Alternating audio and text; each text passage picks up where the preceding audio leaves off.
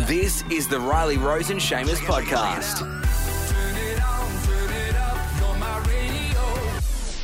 Yeah, we're talking about Justin Bieber and Hailey Baldwin. They recently got married, and it's come out that apparently they both saved themselves for marriage. They didn't fornicate at all until... Is that the word? Yeah, I didn't expect you to say fornicate. That's a funny word. Anyway, but we thought we'd get someone on that you and I have both been following on Instagram for a long time. She's a sex-positive journalist. Her name's Nadia Bokody, and she's on the phone now. Hey, Morning, Nadia. Nadia. How are you? Hey. So, tell us. So, you're a sex-positive journalist. You know everything there is in the world about sex. Well, I don't know about that.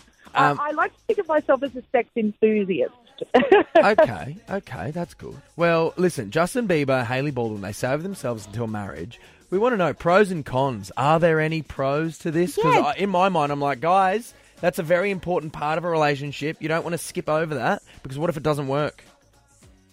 Yeah, I mean, I tend to sort of think that way as well. I mean, usually when a relationship starts to break down, one of the first things to go is sex. So if you don't know if you sort of have that solid sex life to begin with, it can make things difficult, but, I also, don't judge anyone in terms of how they want to live their sex life, and not everyone wants to, bonk like crazy, before they get married. So, full respect to them for holding out, but I definitely would not be able to do that. I would be way too horny. Do you know, just pointing out the elephant in the room too, Justin Bieber, Hailey Baldwin, I don't think that they had never done it before either. They just hadn't done it with each other. So what's the point? Why not test out the waters, I guess? Yeah. Well, I mean, there's been a trend for a while now of the born-again virgin, and it's basically the idea that you can, relinquish your crazy sex days by, becoming abstinent and declaring yourself virginal once more. But I think we all know that doesn't really work that way. Once you've had sex, you've had sex. And I think it's definitely a lot more difficult to remain celibate once you've already had a taste. It's sort of like trying to give up chocolate. Once you know how good it tastes, it's pretty difficult. Yes. Now, Nadia... You also just recently have an article out at the moment, and it says that you and your partner have been together for 2 years, and to keep the spark, to keep the honeymoon period alive, you've got a little bit of a secret. Can you tell us what it is for those of us that haven't read it? Well, yeah, it's caused quite a lot of controversy. I didn't realise it was going to be so controversial. But basically... we try to refrain from comfort-promoting behaviours. So one of those big ones is cuddling. Now, I'm not a cold, heartless person. I do hug my boyfriend from time to time, but we don't normally cuddle up in everyday life. We don't sit on the couch and snuggle up. We don't usually cuddle up in bed.